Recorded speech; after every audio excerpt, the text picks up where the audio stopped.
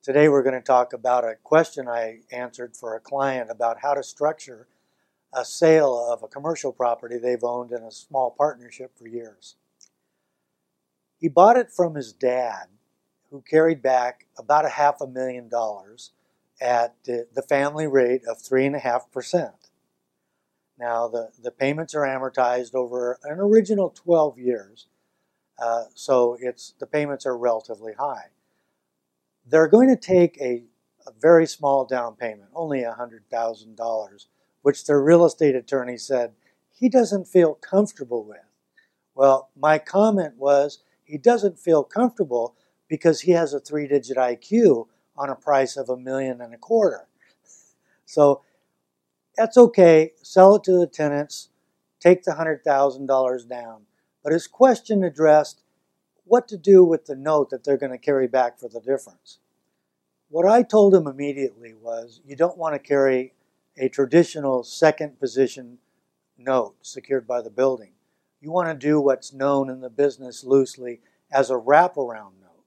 Now, in principle, it means exactly that.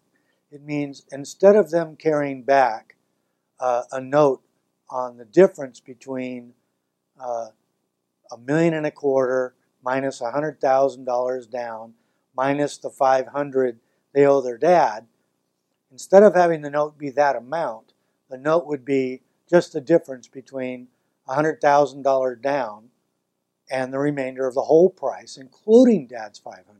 So what they would do, they would construct a note using their real estate attorney, and that note would be for $1,150,000.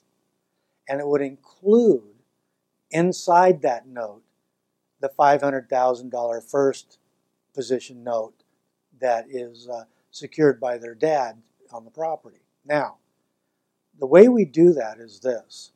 You structure the note as if the seller is lending the entire $1,150,000. And the payments are structured on that. In this case, it'll be 4% interest, amortized over 10 years, no balloon payment whatsoever. We'll talk about that later. What will happen is this. They will get payments that will come directly to them.